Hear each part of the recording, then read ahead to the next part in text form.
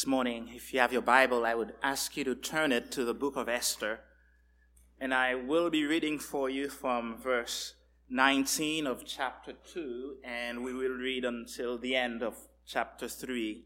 So Esther chapter 2, verse 19 to chapter 3, verse 15. And we'll be reading for you the words of the God who is on the throne, who is faithful, who is all-powerful, whose works are written for us, that would trust him, that he is even on the throne, ready to work in our midst for our good and for his glory.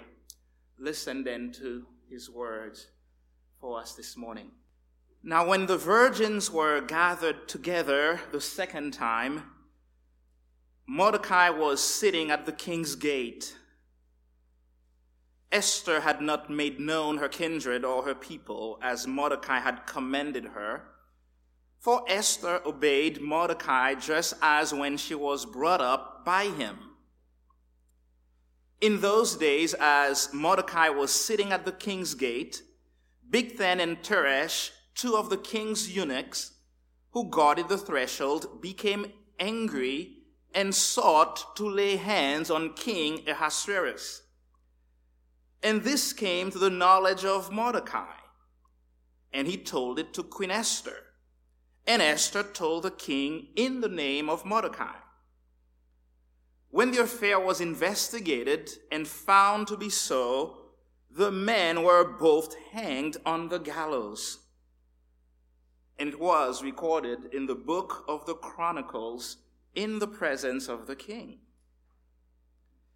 After these things, King Ahasuerus promoted Haman the Agagite, the son of Hammedatha, and advanced him and set his throne above all the officials who were with him. And all the king's servants who were at the king's gate bowed down and paid homage to Haman, for the king had so commanded concerning him. But Mordecai did not bow down or pay homage.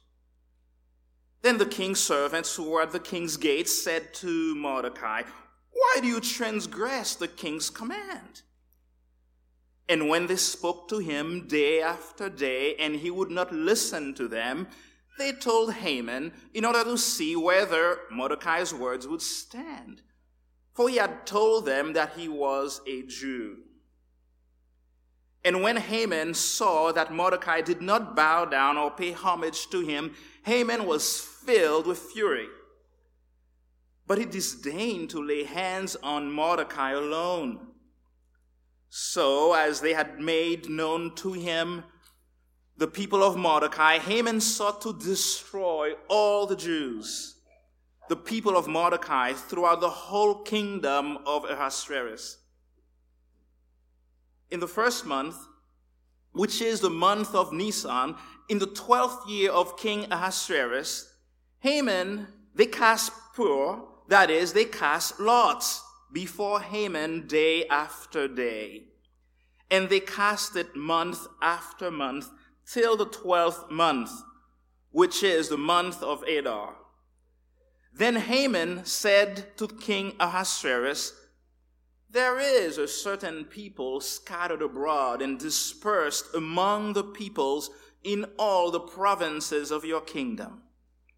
Their laws are different from those of every other people, and they do not keep the king's laws, so that it is not to the king's profit to tolerate them.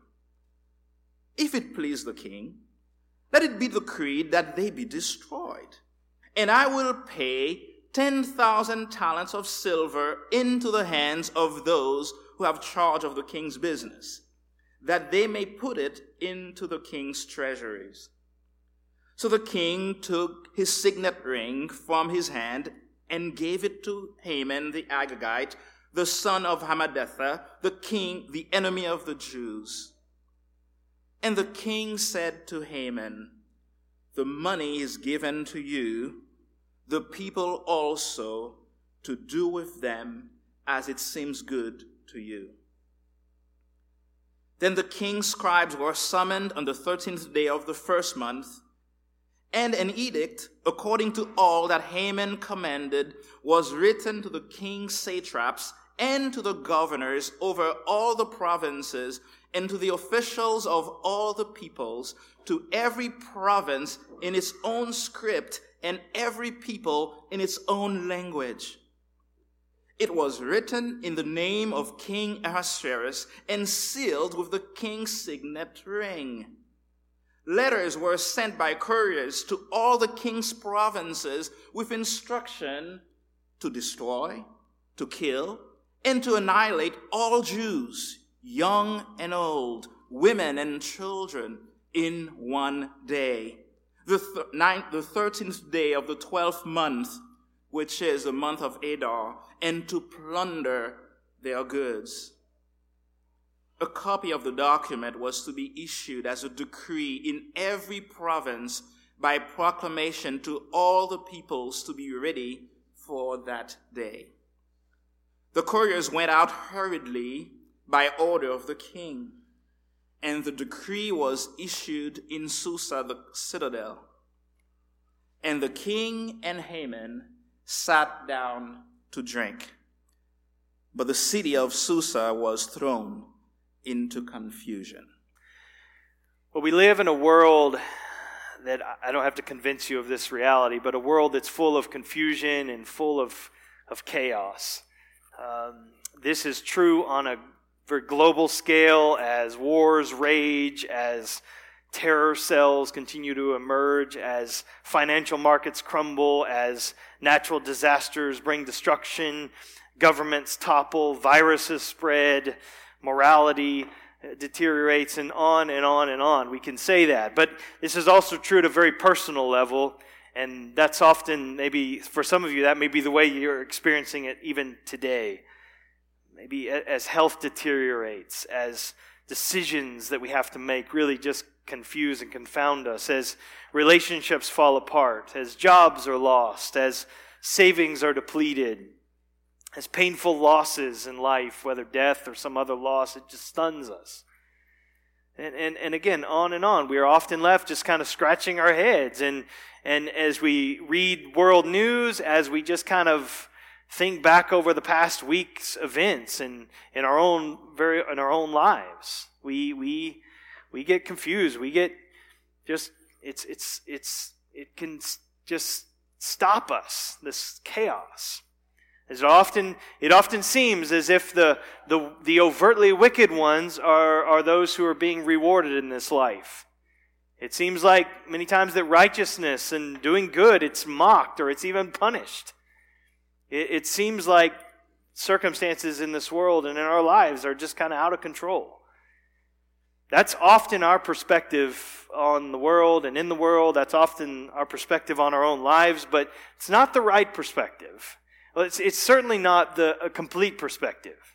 You've heard this illustration from preachers many times, and probably in other classes you've sat in and illustrating different things. But just you think of that imagery of a giant tapestry that's on a loom or something like that being made, and so you know you view that tapestry from the underside, from the reverse side, it just looks like this chaotic mess of these loose, multicolored threads that are hanging down, and it's just a jumble mess. You can't make out what it is. It's just a big blob.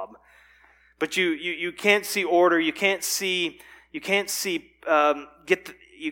any order from that perspective. You can't see the good design of that tapestry. But as you view it from the other side, of course, as you see how you see each thread in relation to the other threads and the other colors, and you see that woven together in this coherent whole, then it begins to make perfect sense, and you see the design. Well, so it is with the providence of God in our world, as we're seeing this in the book of Esther, and we see it throughout Scripture. Our perspective is often like looking at that loom from behind. It seems random, it seems chaotic, it seems completely incoherent. And yet, viewed from God's perspective, from the master weaver, then each thread of each life and of each and every circumstances, it's woven together according to perfect design into this amazing tapestry that will, when it's completed, it will make us marvel at and adore the wisdom and of the heavenly artist, of God. That's the design. So now we can see some of his design as we just look in the rearview mirror of the past, and we can kind of look back over our shoulders and say, oh yeah, I can see how God was at work in this place. And we can see that in history. We can see that to some extent in our lives. John Flavel, he said, providence is like a Hebrew word. It is only understood when read backwards. And we can attest to that. Again, in our lives, I think we can see that. But even then, providence, it's only understood partially. It's only understood imperfectly, even in that, as we interpret our circumstances. We have to, church, by faith, trust that God is wisely working and making something very good and glorious out of what often seems to us like chaos and confusion. We have to understand it not just from our perspective and where we stand in relation to other events and other people and where we sit in history. We have to understand it really looking back from God's eternal perspective, from the end, where we're headed by faith. We look back. And so I want to read, and just we're talking a lot about providence, and I may bring in a few other definitions of providence. It's going to be on the screen. This is from the 1689 London Baptist Confession. There's 32 chapters in this statement of faith, and so this old statement of faith is like the Baptist version of the Westminster Confession of Faith. And so this chapter 5 is on divine providence, and there's 7 statements. I'm just going to read the first one. But I think this just it's good for us to see how other believers throughout church history have defined and given voice to what we're talking about when we speak of God's providence. But it just says simply this: God, the good creator of all things, in his infinite power and wisdom, does uphold, direct, dispose, and govern all creatures and things, from the greatest even to the least, by his most wise and holy providence, to the end for which they were created, according to his unfathomable foreknowledge and the free and immutable counsel of his own will, to the praise of the glory of his wisdom, power, justice, infinite goodness, and mercy. Now that's a mouthful, I realize, but that every word, every phrase is loaded with meaning. And we get to see that not in this kind of didactic form. We get to see this through the story of Esther. We see this played out in these chapters, and we're already seeing this, and we're going to continue to see today that God is in control and working, even when his hand, as we've been saying, is invisible. So we'll see that again this morning. And we're going to see that in 3, we'll see how far we make it in this section, but 3 or 4 statements, so I think we'll open that up. And the first one is this: when the wicked seem to be winning, God is in control. When the wicked seem to be winning, God is in control. Now, from last week, remember the episode, it sort of began innocently enough. Remember this feast is thrown because the king Ahasuerus is so happy that he's now married Queen Esther, and so he throws his feast in celebration in honor of his new bride. And now what the king doesn't know is that the woman he's chosen to be his queen is actually this Jewish orphan who happens to have been raised right there in the citadel, and right there in the capital by a man who actually works for the king, as we're going to see. And so his name is Mordecai, and we were introduced to him last week. So we pick up the story with Mordecai here in chapter 2, verse 19. He's sitting at the king's gate.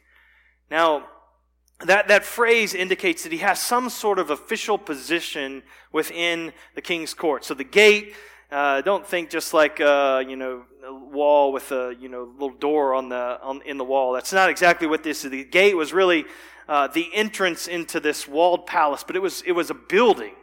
It was in a very large building that you would walk through to get into the actual palace grounds. And so it was probably the gate built by Ahasuerus' father, Darius, and if it was, it measured 131 by 92 feet.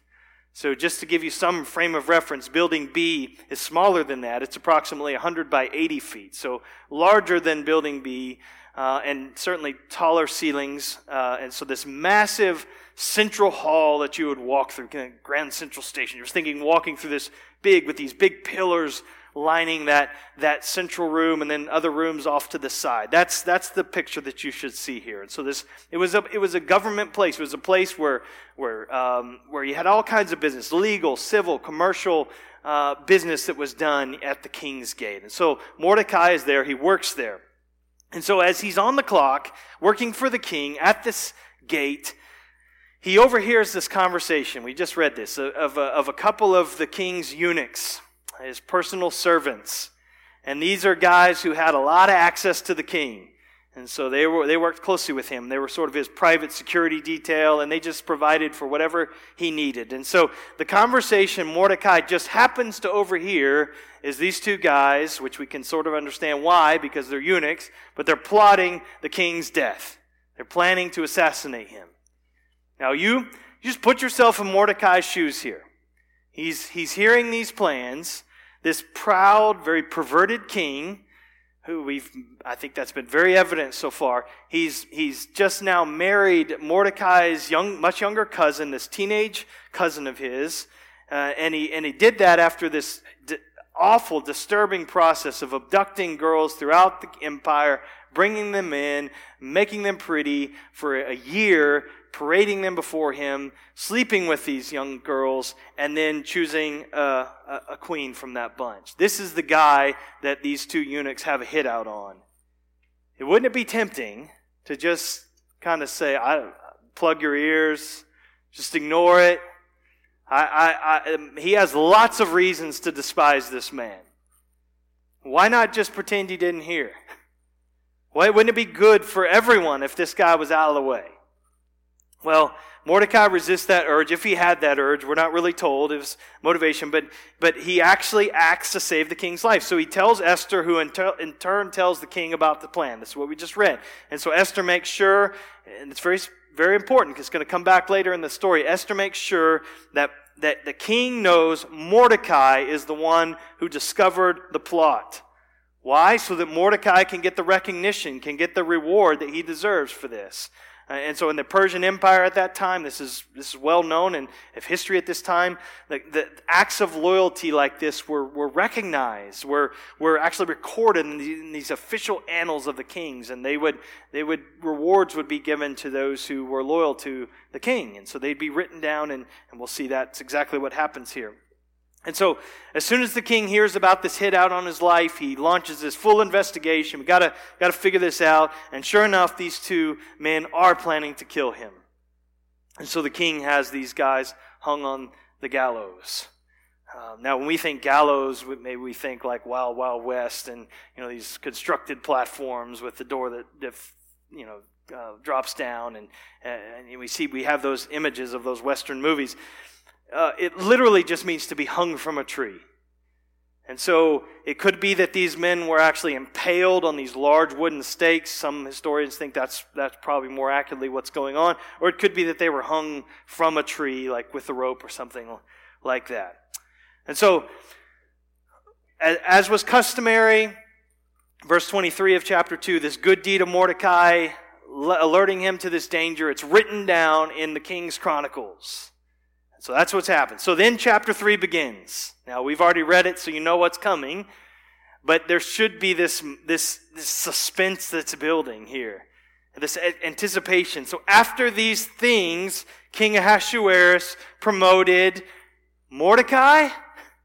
That's what we're expecting. That's the author is kind of building it to that, to us to think in that way. That's of course what we expect. But instead, without giving any explanation whatsoever, we read what? The king promoted Haman, the Agagite, and advanced him and set his throne above all the officials who were with him.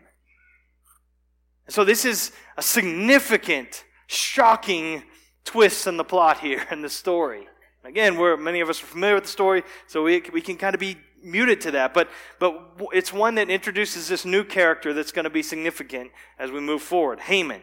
And so as we'll see in a moment, this is not just about office politics, like, somebody got a promotion and the other did and we felt shortchanged. There's more going on here. Haman is an Agagite. Now just say that word and you think this is probably a bad guy. I mean, it just sounds like you got a mouthful of gravel or something when you say Agagite. But the Agagite, as an Agagite, he's a descendant of this ancient tribal enemy of the Jews. There's deep-seated, long-standing hostility here. We'll say more about that in a moment.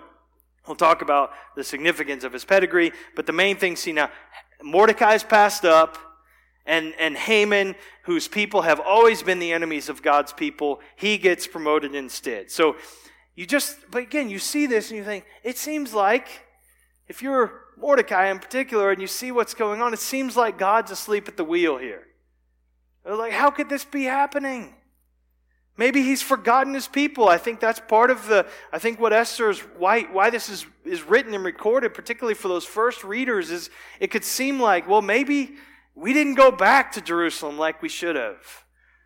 Is God still for us? Has he abandoned us? Has he left us because we're not in Jerusalem? We're not there near the temple because of our disobedience. It looks like the wicked are winning. It looks like God's people are being forgotten.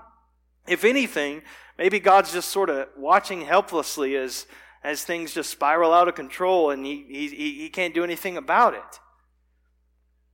I think of, turn to Psalm 73. Let's just look there real quick. Psalm 73, I'm going way too far. Psalm 73, turn over just a few, Job and then Psalms.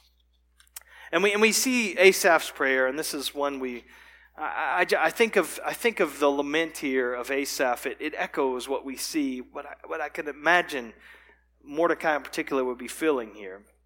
And so we can identify with this wrestling, I think. Psalm 73, the psalmist begins, "Truly God is good to Israel, to those who are pure in heart." And then he opens up and he says, "But as for me, my feet had almost stumbled, my steps had nearly slipped. For I was envious of the arrogant when I saw the prosperity of the wicked.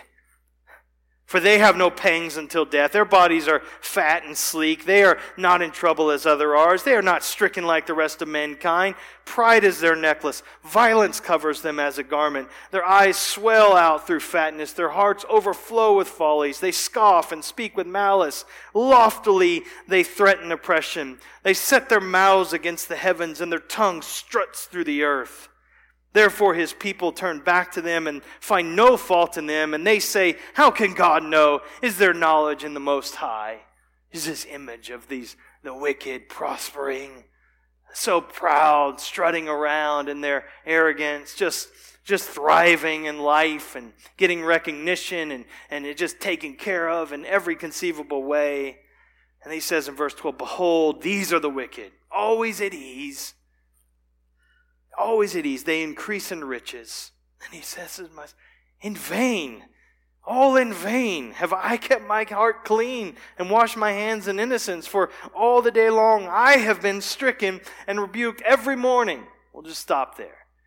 But you can see this. It's not uncommon for reward and honor to be withheld from those who try to do what's right and good. And for that to be given to those who trample on what's right, who in pride actually celebrate the very things that God opposes. We see this all the time. And we see it all around us. And so, but we must see with eyes of faith that even when the wicked seem to be winning, God is on his throne. We've been seeing this. He's in control. If we don't, there can be a lot of ways that we will go wrong here. But if we don't recognize that the Lord is in charge, even when the wicked seem to be prospering and being rewarded, one of the things we might do is we'll try to cling to power and grasp for power and do whatever we can to take control. We're going to beat them at their own game. And we will live as if the end justifies the means. We see this in our world today, don't we? I mean, think in the political realm. On both sides of the aisle, we see this tendency. And I think for most of us, we just can recognize that most of us probably lean a little more right, conservative, and so there are very popular conservative versions of very godless secularism in our day. And we have to recognize that. There are many Christians who are attracted to that because we struggle to trust that God's hand is still at work with what we see going on. And then there are others who also wrongly react, and they retreat in fear. And they seek to live this kind of sequestered, sheltered life and just hiding away in the bunker until Christ returns, or whatever that looks like. And see, both of those wrong. Both are wrong-headed responses. We need the perspective of Psalm 73 that comes from beholding God in the sanctuary. The wicked are not as secure as they seem. Asaph goes on to say in verse 18, the Lord has set their feet in slippery places. They're not secure like they think they are. And God's people are far more secure than they even realize. Look at verse 23 of Psalm 73. Nevertheless, I am continually with you. You hold my right hand. You guide me with your counsel, and afterward you will receive me to glory. So we can take refuge, verse 28 of that psalm, in the Lord. And as we tell of all of his works, I should say, dear Christian, don't be given over to discouragement, to hopeless despair, to fear, as you see the wicked strut. God is in control. Don't let your heart be embittered like Asaph confesses his own heart became. And he was acting in very brutish ways. We have our versions of that, don't we? Let our hearts take refuge in the Lord and humbly and boldly proclaim all of the Lord's works. Not unafraid. So when the wicked seem to be winning, God is in control. Secondly, when the wicked rage, God is in control.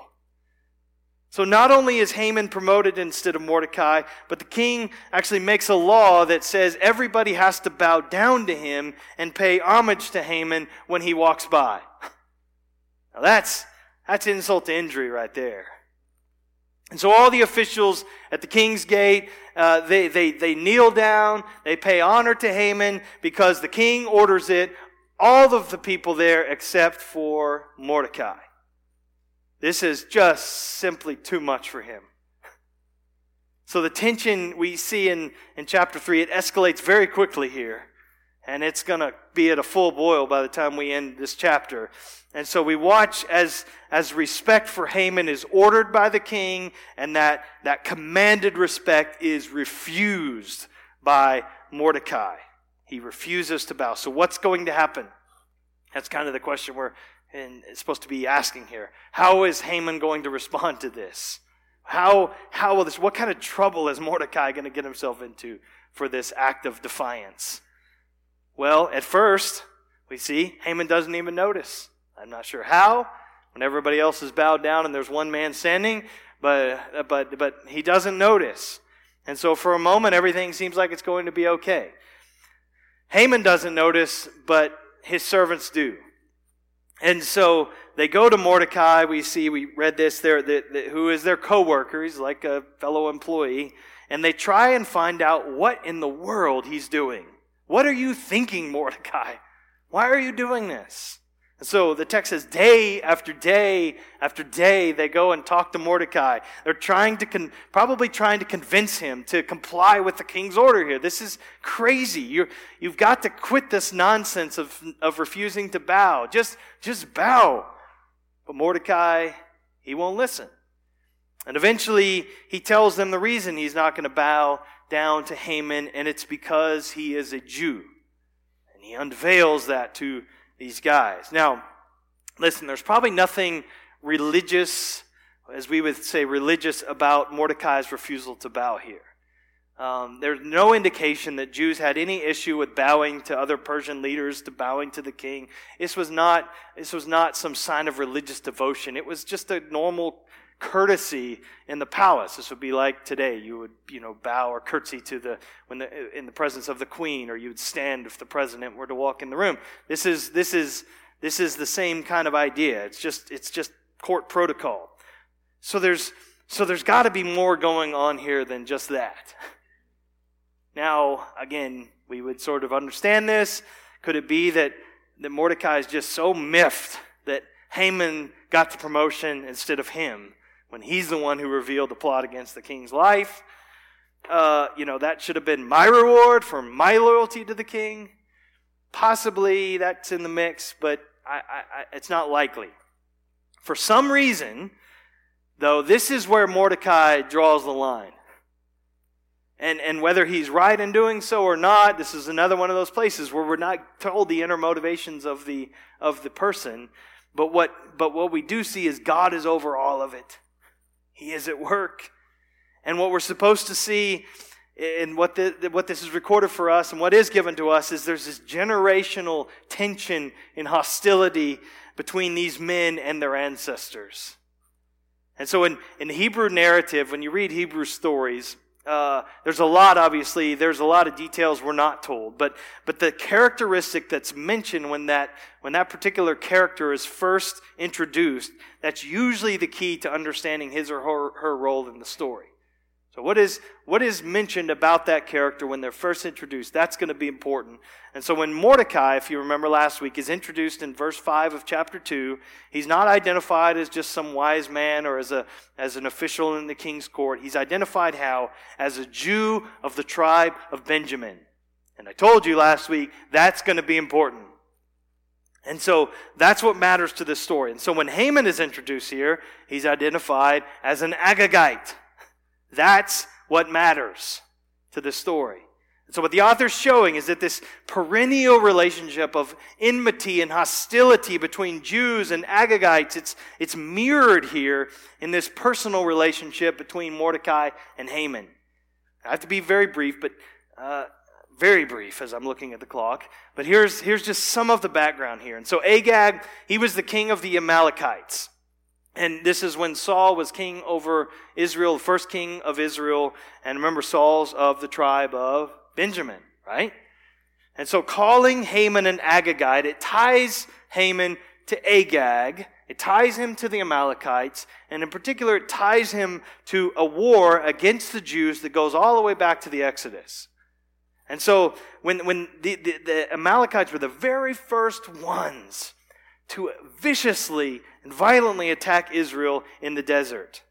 And so, to give you some sense of what this would have been like, God through Moses, he warned Israel in Deuteronomy 25 never to forget the horrors that the Amalekites inflicted upon them.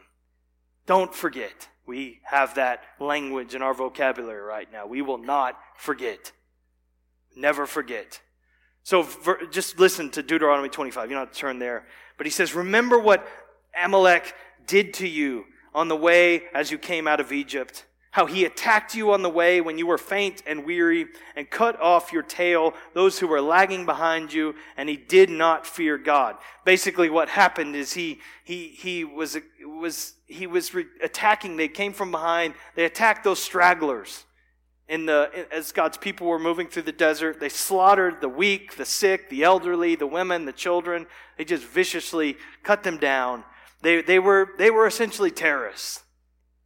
Their goal was to totally demoralize God's people, and before they ever engaged in any kind of direct warfare. And so they made no distinction between well-armed soldiers and sickly little babies. Didn't matter. They just slaughtered them all. So he goes on, therefore, when the Lord your God has given you rest from all your enemies around you, and the land that the Lord your God is giving you as an inheritance to possess, you shall blot out the memory of Amalek from under heaven. You shall not forget. Okay, now there's a lot of history here. I got stuff in notes, but we just don't have time. But I just want you to see, and a lot of other history we could look at would reinforce this notion that there's a lot of bad blood here. This is probably behind Mordecai's refusal to bow. This is certainly behind Haman's response to this incident. And so this isn't just, again, a little spat between two palace workers. This is another episode in an age-old conflict between Israel and all of the powers that sought to just wipe her out. And so after Haman's told about this Jew, Mordecai, who refuses to bow, he decides he's got to go and see this for himself. So he went through the gate. He had his eyes on Mordecai the whole time. He picks him out, and he's watching to see how he's going to respond. Sure enough, everybody else bows down and goes low. But Mordecai doesn't bow. He probably just stands on his tiptoes. I don't know, keeps his head really high in defiance. I don't know. So verse 5, and when Haman saw that Mordecai did not bow down or pay homage to him, Haman was filled with fury. I mean, you can just imagine the blood rushing to his face. He is enraged. And you read verse 5 and you wonder, is he just going to go out in the crowd and just put his hands around Mordecai's neck and strangle him right there? But he doesn't. Does he go and cool off, calm down, just get control of himself, breathe? Maybe I can work this out with Mordecai. Maybe there's some kind of misunderstanding. Not exactly. Verse 6, I'm going to read this from the NIV. I think it actually translates this very well, verse 6. It gets a better sense than the ESV of Haman's motivation here, and I think of what the text is drawing out. So just listen, verse 6, he says, yet having learned who Mordecai's people were, he scorned the idea of killing only Mordecai. Instead, Haman looked for a way to destroy all Mordecai's people, the Jews, throughout the whole kingdom. Just let that sink in. Because Mordecai disrespects him, Haman thinks every single Jewish person in the world should die. You think, this would be like the president and his motorcade riding through some city and, in the limo down the street, and they see a sign, a man who's holding a sign that says, I don't like your foreign policy, or whatever version, something like that. And the president stops the motorcade. He tells the Secret Service agents to get out and not just take the man's sign away, not just arrest him or throw him into jail, not just kill him, but to find out what his ethnicity is, who his people are. And then he gets the military to round up all of those people, all of that ethnicity, sends them to Antarctica and drops a nuclear weapon on them. It's crazy. But that's essentially the same idea here. This is so over the top. But that's what's happening. He wants nothing short of complete ethnic cleansing. This is not about justice. This is about genocide. You may, so do you think maybe this is about more than one guy refusing to bow? You think there may be more going on in the story here? We went a long ways back in the story for, 5 seconds to get you some sense of this age-old conflict and what's behind this hostility. But the truth is it goes much, much further back in history. It goes all the way back to Genesis 3. This isn't just another round of conflict that started back in the Exodus. This isn't just friction between these two warring ethnic groups. This is hostility between the kingdom of God and the kingdom of Satan. It is. This goes back to Genesis 3, that battle that began there between the seed of the woman and the seed of the serpent. There is this unseen, wicked, demonic, spiritual power at work here. This is more than just wicked people raging against God's people. These are powers of darkness raging against God's people. And yet even so, God remains in control. Let me just say, the battle still rages, doesn't it? The enemy of our souls, our adversary, the devil, 1 Peter 5:8 says, he still prowls around like a roaring lion, seeking those whom he might devour. So that's still reality. But let me just say this. We do not stand in the same place that Esther and Mordecai stood. We do not. We stand in a different age. I don't mean to minimize the reality of the conflict that still goes on. But the seed of the serpent, as we know, as we continue the story, and as we're going to remember as we come to the table, he was doing his worst to destroy the seed of the woman, has throughout history. The promised one who would come and redeem God's people, his chosen people, and the battle became furious during Christ's incarnation, We see it erupt early on in his ministry with the temptation in the wilderness. We see it as it culminates in the final hours of Jesus on the cross. And so it's there on the cross, the ultimate promised seed of the woman who would come. Jesus Christ, he's crushed. He crushed the serpent's head.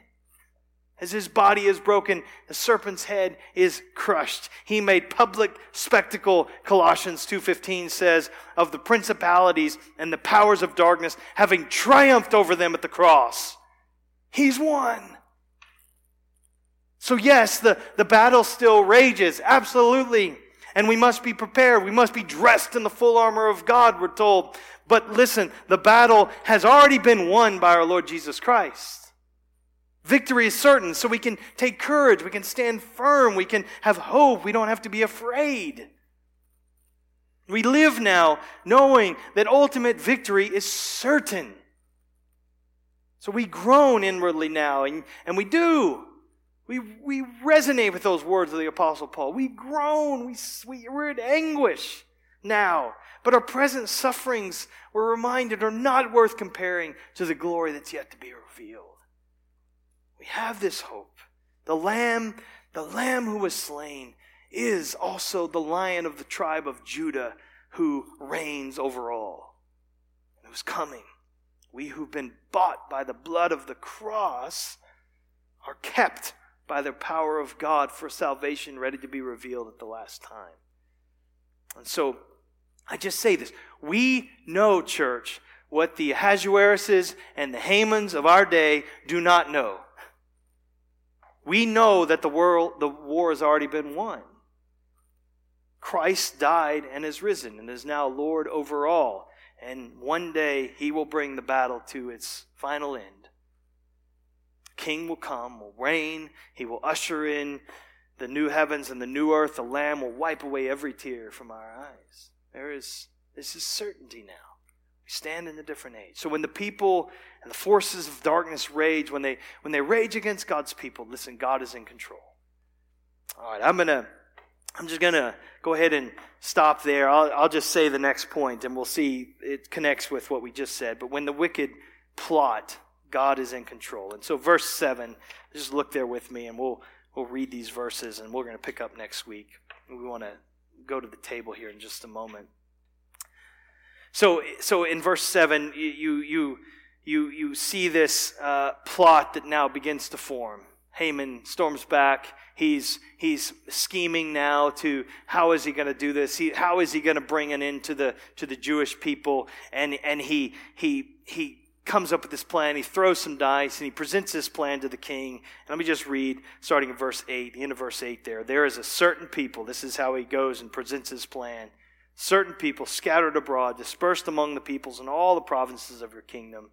Their laws are different from those of every other people. They do not keep the king's laws, so that it is not to the king's profit to tolerate them.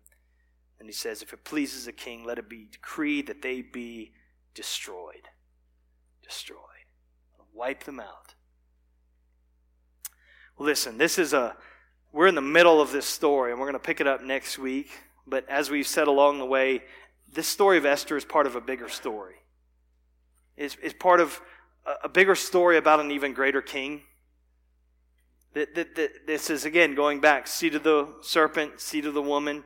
Haman, as we would have seen, and we'll see this next week, but as we read earlier, Haman cast lots in the first month, Nisan. That's a month that the Jews celebrate Passover. Now there's this intonation of hope here. Now we sort of miss it because our calendars look a lot different than their calendars. We don't have a month of Nisan on our calendar. We don't know what the 14th day of Nisan would be and why that would be significant. But in verse 7 and verse 13, there are some indications of timing. And so Haman cast lots in the first month, Nisan, again, the month the Jews celebrate Passover. His decree for the murder of God's people, it goes out kingdom-wide on the eve of Passover. Just think about that. Just think about the Jewish people preparing for Passover, hearing about plans for their complete extermination. I mean, what conflicting feelings, fear, terror, Could the Lord, though, come through and deliver us again? Maybe some hope mixed in there. I mean, just think about it. This would have been kind of like a 9/11 type experience for them. They would always remember hearing this news on this particular day, particularly those Jews that were there in Susa. So this feast of Passover goes all the way back to Exodus chapter 12. A different nation, not Persia, now Egypt. Different ruler, not Ahasuerus, Pharaoh. But it's the same kind of thing. There's a ruler who's worshipped like a god, wants to be worshipped like a god. He's using and abusing God's people. And the problem is that God's people are there. They're in trouble. They're in exile, as it were. What? Because of their own sin and because of God's discipline of them. And so in Exodus, this judgment is decreed that death's going to come to every home with one exception. Those homes that, in a sense, acknowledge their sin. Their need for covering. And so they take, based upon God's command, a lamb without spot or blemish, showing its sinlessness. They confess their sin, so there's this imputation of sin is, as it were, put on to the animal, and now it becomes a substitute. And they take the animal and they slaughter it, so the animal dies, its blood is shed, and because the wages of sin is death, and the animal dies as their substitute. And then as a demonstration of their faith, they take the blood of that lamb and they cover the doorpost of their house. Showing a substitute has shed its blood, paid its life. There's a lamb that's died for us. And then that night, when death comes throughout the land and it brings death to the firstborn son in every home, with one exception, those homes that were literally covered by the blood of the lamb. And the decree from Haman is sent out on the eve of Passover. He's not the first one to try and destroy God's people. And as God delivered them from Egypt, He will deliver them from Persia. And all of this is leaning toward Jesus. The whole Bible is this one story with one hero. And Jesus comes. And so you think of like Mordecai and Esther, these two cousins that are working together here. Jesus is worked with his cousin, John the Baptizer. Remember, John sees his cousin, Jesus, coming. And again, here's the truth. Jesus is king. He's seated on a throne. He does something that Ahasuerus, we've talked about this, never does. He comes down from his throne and he comes into human history. He humbles himself, not just to see, subjects and people that just numbers. And no, he comes and he sees people. He sees souls. He sees faces. He serves people. He loves people, and he lives among us, and he becomes man. And so John, Jesus' cousin, he looks at Jesus and he says, "What? Behold, the Lamb of God who takes away the sins of the world." The fulfillment of Passover.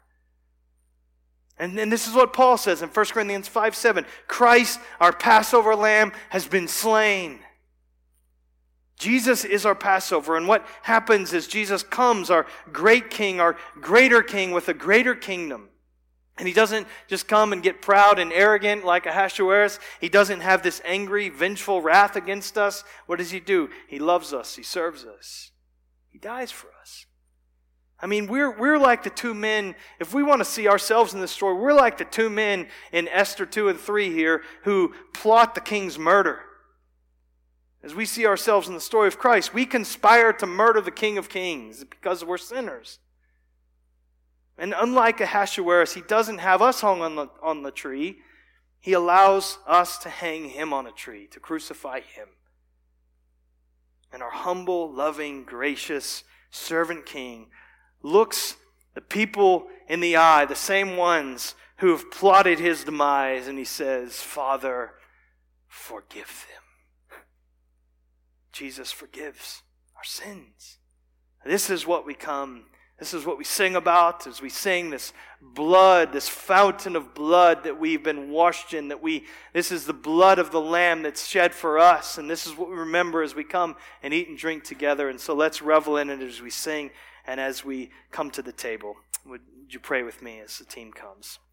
Father, God, solidify in our hearts and our thoughts and our affections and in our minds, Lord, this morning, these glorious truths of all that you provided for us in Jesus Christ, and how even what we're reading there is pointing us to Christ and the provision that's made for him through his death and resurrection. And so as we sing now, and certainly as we come and we eat and drink together as a church, deepen our understanding of these realities and bolster our confidence in the sufficiency of the work that was done on our behalf. We pray in Jesus' name. Amen.